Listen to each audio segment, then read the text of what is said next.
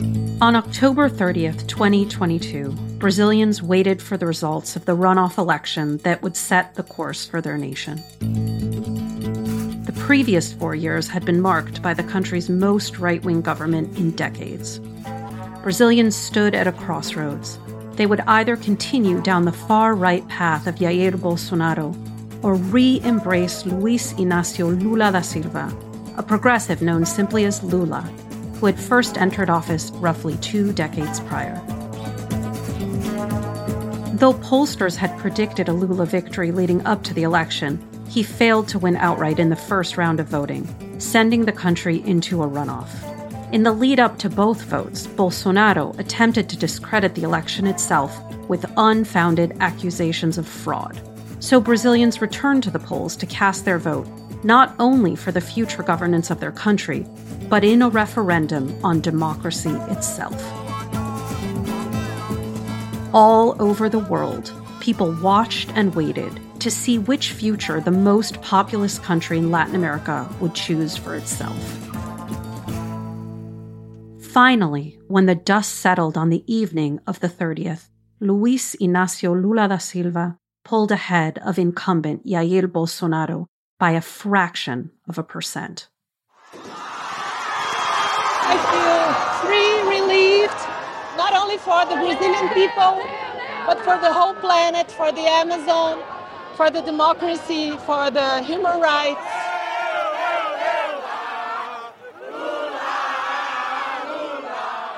A narrow margin of votes changed the course of Brazil's future.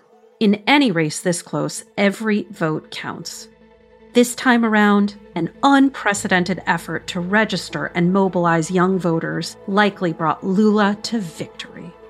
People say to me, you gotta be crazy.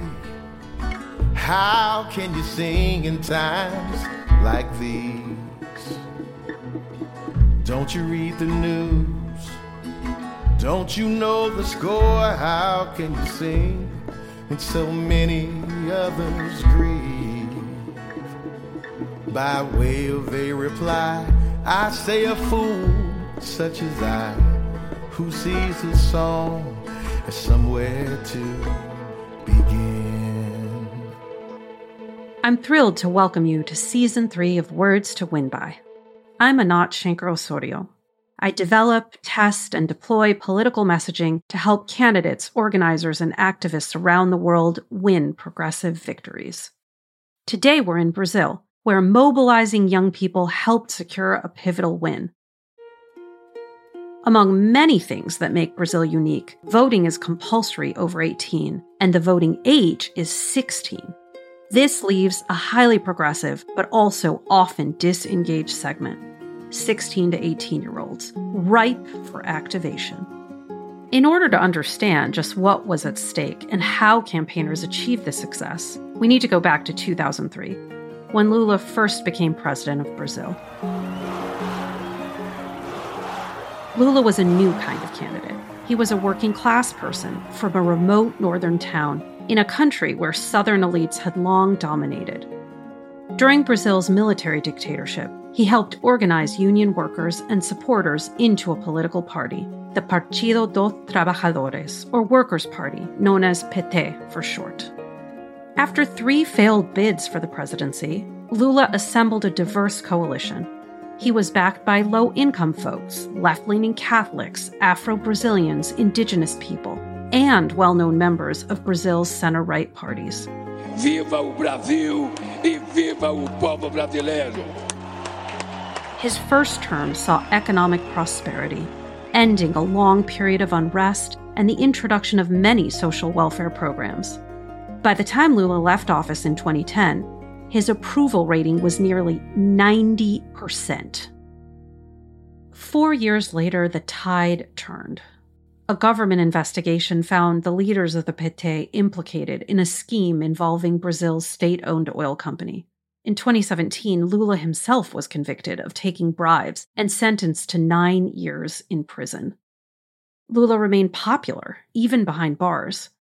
That's partially because of Lula's extraordinary oratorical skills, inspiring his followers and casting their shared struggle as one for the ages, even when he was brought low by his opposition. Não adianta tentar parar o meu sonho, porque quando eu parar de sonhar, eu sonharei pela cabeça de vocês e pelos donos de vocês. What you're hearing is the speech Lula made while turning himself into prison. He's saying, the right is persecuting progressives. It's not a new story. He goes on to retell a parable he heard from a young girl back in 1982, which encapsulates the epic aims and collective efforts of Lula's movement. He says, Podem matar uma, duas ou três rosas, mas jamais conseguirão deter a chegada da primavera. E a nossa luta é em busca da primavera. The powerful can kill 1, 2, or 3 roses, but they will never stop spring. Our fight is in search of spring. Still, the scandal left its mark on Brazilians. The alleged corruption of the leftist party, the fragmentation of a sizable coalition that had ruled Brazil for decades, and the growing wave of right-wing nationalism around the world paved the way for a turbulent 2018 election. Jair Bolsonaro, a far-right former army officer, also known as the Trump of the Tropics, ran on a platform of cleaning up government corruption. His very own Drain the Swamp. Living up to his nickname, he gutted protections for the Amazon rainforest, stoked divisions by battling what he named gender ideology, and peddled doubt and disinformation about COVID-19 and vaccines. At the end of Bolsonaro's term, Brazil had suffered more than 600,000 deaths from the virus. In 2019, Lula was released from prison and his convictions were annulled. Combined with his persistent popularity, he easily became the leftist candidate for the 2022 election against Bolsonaro. And beyond a simple vote for left or right, the election became a battle for democracy itself in Brazil. October polling showed Lula's lead narrowing as Bolsonaro gained ground. Every vote counted. There was one group that remained unaccounted for in this election, a voting bloc disillusioned by both Bolsonaro's regressive regime and by a 77-year-old ex-president. It's very sad, in my opinion, to see Brazil in this state where we have to decide between two candidates that just make Brazil such a polarized country, inciting violence. I think especially they don't represent any of the young population, right? Any progress in the country. Young people were fed up with Bolsonaro, but they didn't have the lived experience of Lula's first presidency that motivated older voters. However, in polls, fewer than 25% of young people supported Bolsonaro. And as I mentioned, in Brazil, people as young as 16 can vote, one of just 11 countries in the world with this setup. Young people would be a major progressive voting bloc if they went to the polls. But most of them weren't even registered. In 2012, a non-presidential election year, nearly 2.5 million 16 and 17-year-olds were registered to vote. As of June 2022, just a month before the registration cutoff, only 850,000 16 to 18-year-old voters had registered, a 60% decline from the decade before. On top of general disinterest in the political system, these potential voters come from the population that's notoriously hard to reach, Gen Z. Much has been said about Gen Z, lots of it hyperbolic and simplistic. After all, millions of people can't be reduced to some essential attribute, even if their dates of birth coincide. But one truism does hold. This cohort is made up of digital natives, people born into not just the internet, but social media and smartphones. Of course, this doesn't apply to young people in remote indigenous communities, nor those pushed to the economic margins. But for the most part, they're used to endless streams of messages coming at them, algorithmically individuated information, and homemade content they create and consume from influencers and friends. In short, their bullshit detectors are set at 11. They regard professionalized attempts to communicate en masse with suspicion. Plus, it's harder to get their attention in the first place. There are, however, people figuring out how to break through. People like Gabi Junce. My name is Gabi Junce, and I'm a communicator and an organizer since I was 20, for 17 years now. I got to meet Gabby during one of my trainings for Brazilians working at the forefront of the election. In 2022, she was part of a team trying to rally would-be voters. She saw that young people were waiting to be spoken to, ready to be heard. There was very little research into this cohort, what they desired, what inspired, even why they were so tired of politics. So Gabby's colleagues conducted qualitative research to figure it out. They felt too pressured by society, as if everything depended on them. Also, they didn't believe they could change anything with their votes, as they didn't believe any politician was serious. So we understood they were not passionate about politics at all. We also learned that TikTok videos, dance, and we can call silly things, had no power to convince them about anything. They said it very straight. It's hard to sound authentic when you communicate with Gen Z sometimes via messaging campaigns. It sort of sounds forced or corporate, and they can smell the inauthenticity. How did you find messaging that worked for young people? It's probably a generation thing, and not to understand the next generation. We were mostly millennials being cringe, thinking 16-year-olds were only into dancing on TikTok. We researched a lot to identify messages, understand their differences, and we learned they were very educated young people, this generation.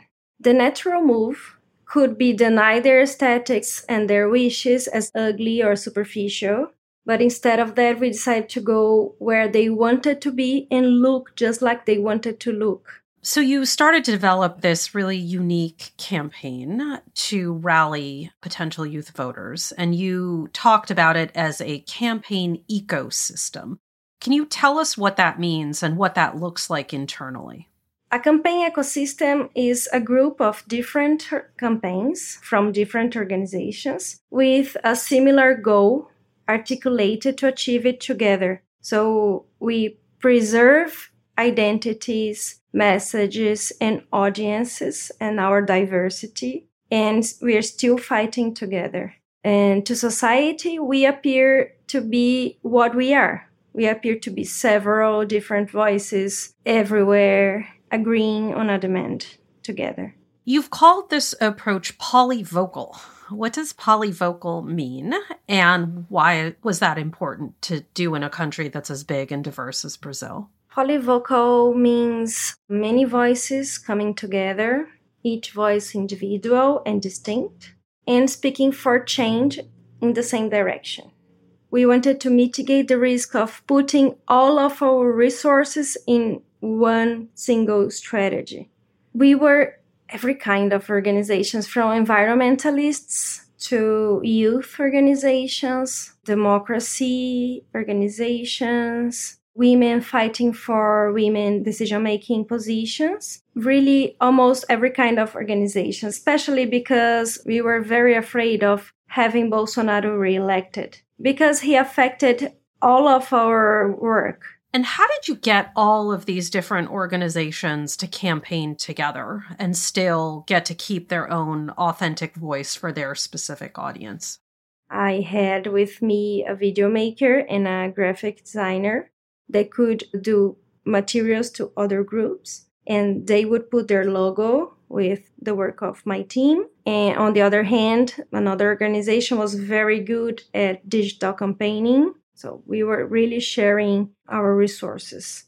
For example, Politis is an organization that was involved. They published several cards with the message, "Se você não decidir, alguém vai decidir por você. If you don't decide, someone will decide for you."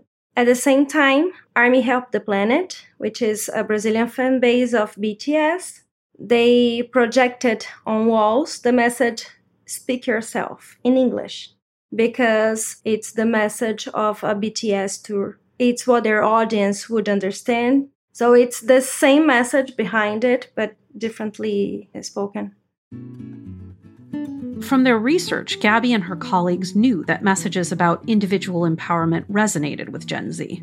Young people had different interests and would respond to campaigns made with those interests in mind. Something that tested really well, as Gabby mentioned, was if you don't decide, someone will decide for you.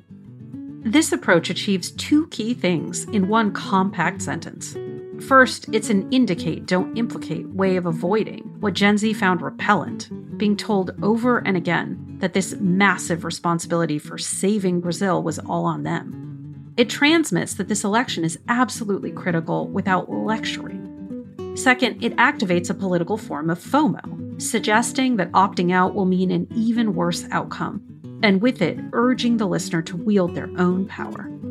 Admittedly, this particular phrase isn't the beautiful tomorrow approach, but given the context, pandemic, economic hardship, deep cynicism, it fit the bill. And it was situated within a broader creative ad campaign that rendered this message in more positive terms and reached Gen Z where they already are. Like this ad distributed on WhatsApp, which looks as delightfully kitschy as it sounds. Jovem, você aí que completa 16 anos este ano, o dever te chama. Venha ajudar a transformar o rumo dessa história. 16-year-olds, your duty calls you. Come help and change the course of history. You can do your part to fix the mess that previous generations made. Para ajeitar toda essa cagada aí que as gerações anteriores fizeram. Porque é old. Why leave it to the old folks? We need you to choose and give voice to new ideas for our country. Faça isso agora mesmo. Reage! This ad shows a string of memes encouraging young people to register to vote and giving them agency through that act. The campaign ecosystem wasn't just putting out messages online. They brought their message to young Brazilians.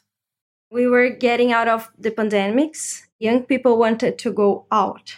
They wanted offline stuff. And the biggest festival was Lollapalooza. It was going to happen before the registration final date. So we decided to go there. We invited one of the graphic designers of Lollapalooza to design our materials. We thought of really cool stuff, such as small bags to carry their mobile phones. We kind of mixed messages from Love is Beautiful to Bolsonaro out and Amazônia de pé, which is Amazon forest should be untouched.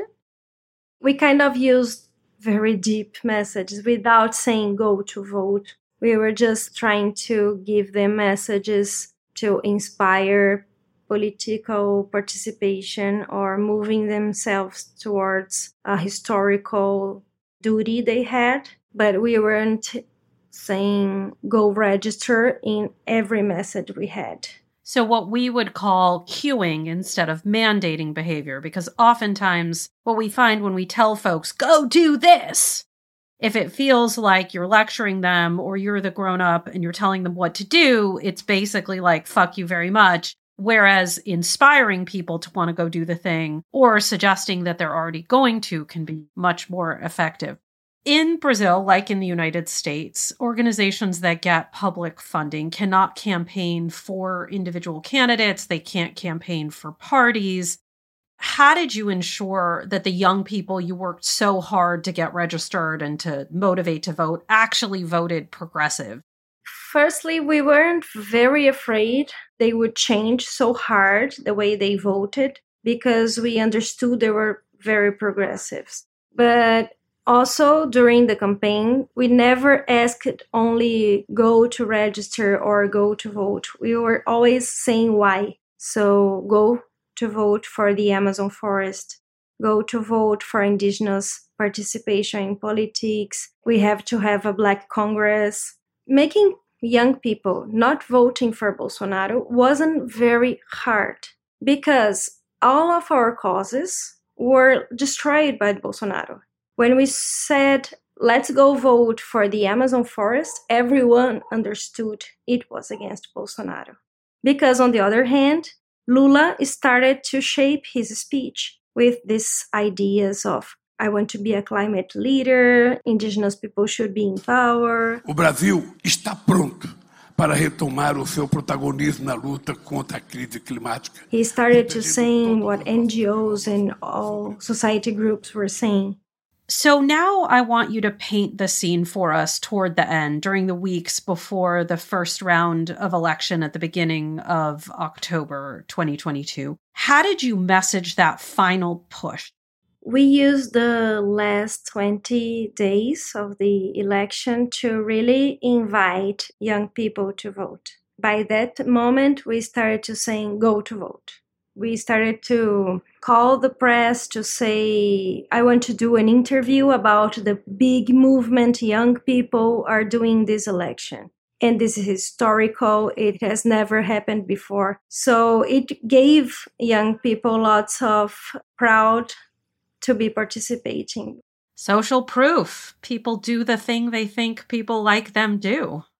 And so if young people are voting, that makes young people want to vote. That's beautiful. The campaign for the youth vote was massive. It made waves across Brazil and beyond. Let me try and convey how big it got. National celebrities got involved. Juliette and Anitta, two Brazilian superstars. Their tweets reached tens of thousands, if not hundreds of thousands of Brazilians. Gabby's coalition made an ad comparing youth who vote to the Avengers. And that ad caught the attention of... Hey everybody, it's Mark Ruffalo here with Media Ninja and the Brazilian Fan Centers. This Sunday, please go out and vote. Other A-list celebrities like Chris Hemsworth, Leonardo DiCaprio, and Samuel L. Jackson got in on it too, specifically calling out to young potential voters, using the language and links created by this huge campaign. And remember BTS? Fans of this massively popular K-pop band known as the ARMY know how to make sure their favorite artists are at the top of Spotify, YouTube, album sales, social media. Name the medium, they can make it trend. Their impact is global, and they aren't shy about applying their power to politics. In 2022, when BTS's concert was broadcast in movie theaters across Brazil, Brazilian fans handed out 4,000 BTS-themed voter cards to viewers with directions to voter registration sites. Then, they projected BTS lyrics, like the ones Gabby mentioned, onto billboards across the country. And so, by the deadline, the number of young people registered to vote had increased 47%. An unprecedented outcome, accomplished in no small part by the tireless efforts of youth organizers working to get other young Brazilians interested in politics. Hey y'all, I'm Erin Haynes, the host of The Amendment, a brand new weekly podcast on gender, politics, and power, brought to you by the 19th News and Wonder Media Network. You've probably heard the news that this election year, our democracy is at stake. On The Amendment, I'm breaking down what that actually means, specifically for the marginalized folks who depend on our democracy the most. This is a show that dives past the headlines and gets clear on the unfinished work of our democracy. Listen to The Amendment now, wherever you get your podcasts. The idea of connecting with youth and teaching disengaged people about the importance of democracy may not, at first blush, sound sexy. But energizing young folks around this very idea is core to the work of one of the youth organizations Gabby mentioned, Mobilizing. Mobilizing trains political education advocates, young organizers who learn about democracy and politics and then disseminate that information, not only to other young people, but to their families, where they have more sway than any outside messenger. Mobilizing has what they call embassies all over Brazil, central hubs for their work where volunteers, called ambassadors, carry out trainings and spread messaging. One of those ambassadors is Taina Gutierrez, a 24-year-old activist. She's been a volunteer at Mobilizing since 2019, and she was instrumental in the 2022 youth vote mobilization. I would say that was the most important election of our generation. Our initial work began at the end of 2021, while we were planning for the next year, knowing that it would be a very difficult year with a lot of polarization and violence. and our main focus were to de-radicalize political speeches to ensure that people could learn to evaluate the proposals and paths of these politicians, and we had the ambition of reaching as many young people as possible. Taina does her advocacy and organizing in Portuguese, of course, but she, like Gabby, very kindly agreed to share lessons learned here in English. During our interview, I asked Taina what was behind the reticence among young people, and the answer was one known to us here in the US: deliberate lies put out by a dominating few to seize and hold power.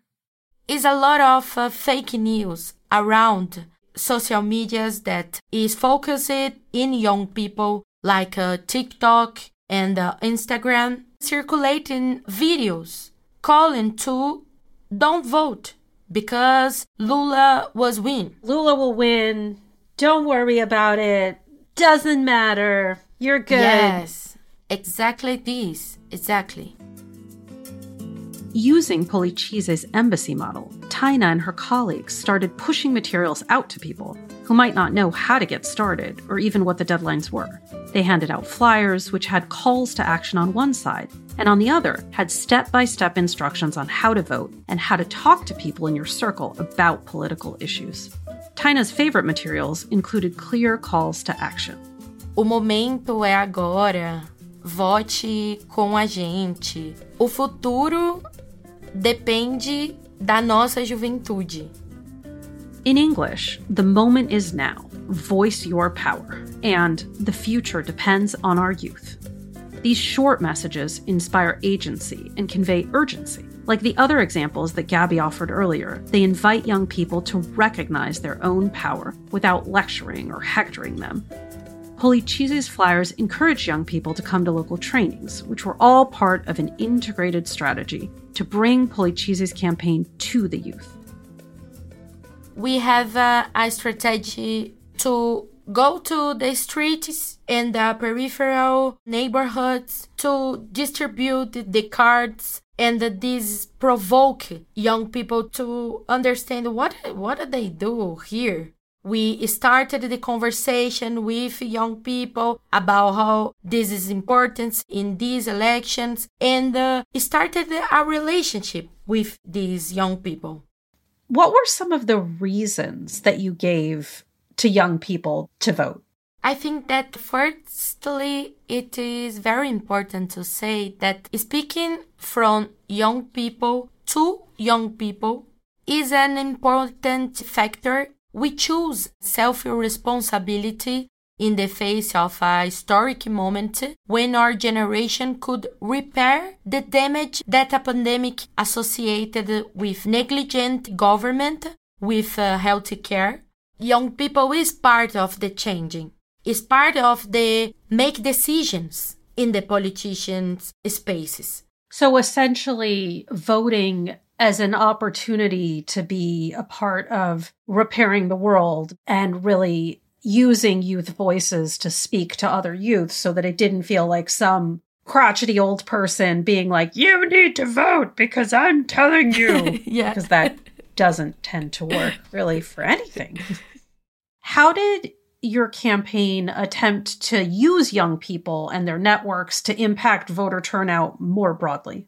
We believe that anyone and everyone in the country can and should get involved in politics. From the beginning, we never focused solely on young people. And in face-to-face work, on the streets, in the territories, we spoke to everyone, adapting our languages according to ages and generations. So for the older ones, we held workshops to combat fake news, showing how candidates used social networks to lie and they saved their votes. And in Politize, we have these thoughts about the importance to put all these peoples in the same conversation.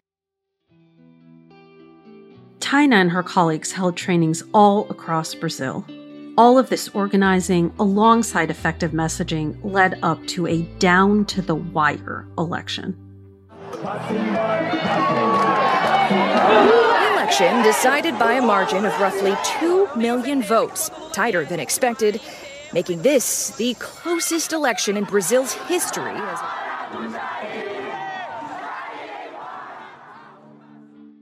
In Brazil, campaigners did what often seems impossible. Listened deeply and crafted and disseminated a narrative that imbued Gen Z with purpose and power. That's how they turned out millions of progressive voters who seemed likely to sit out the election. The U.S. faces our own presidential election in 2024, in some ways a mirror image of Brazil's. A former right-wing president faces a center-left incumbent.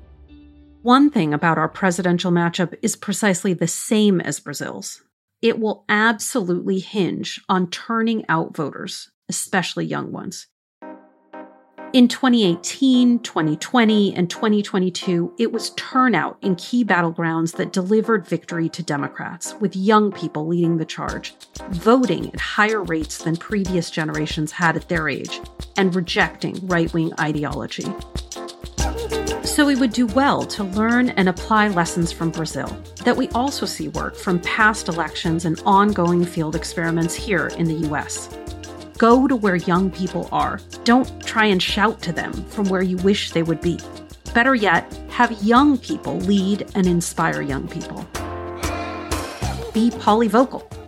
Repetition is essential whenever and however you can do it, but authenticity is what counts most. So have an overarching concept adaptable enough to allow individual organizations to render it in their own terms.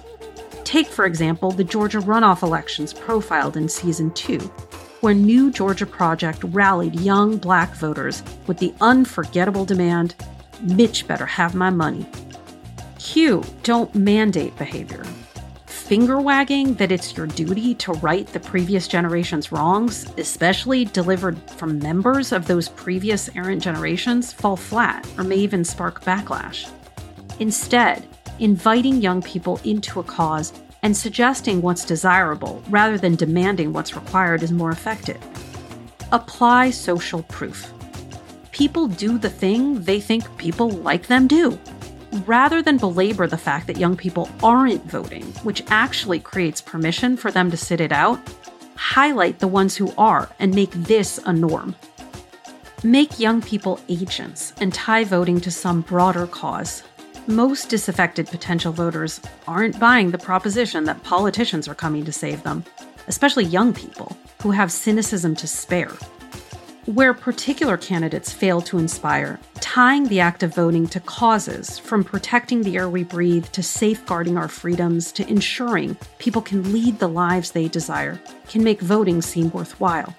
If you want your target audiences to act, you must make them, not the candidates or parties you support, the protagonists in the storyline. Words to Win By is a Wonder Media Network production. The show is produced by Carmen Borca Carrillo, Brittany Martinez, and Edie Allard. Our editor is Grace Lynch, with editorial support from Liz Brown and Lucy Jones. Big thanks to Caio Terolini, Daniela Teixeira, and OSF Latin America for bringing me to Brazil and helping make this episode happen. Our executive producers are Jenny Kaplan and me, Anat Shinker-Osorio. Our theme music was written by T.R. Ritchie, produced and arranged by Dan Leone. To find out more about Policize, check out policize.com.br. That's Politize. To find out more about this and any of our episodes, go to wordstowinby-pod.com. If your words don't spread, they don't work. So please let others know and rate and review the show wherever you listen to your podcasts. A song is somewhere to begin, to search for something worth believing in. If changes are to come, there are things that must be done, and a song is somewhere to begin.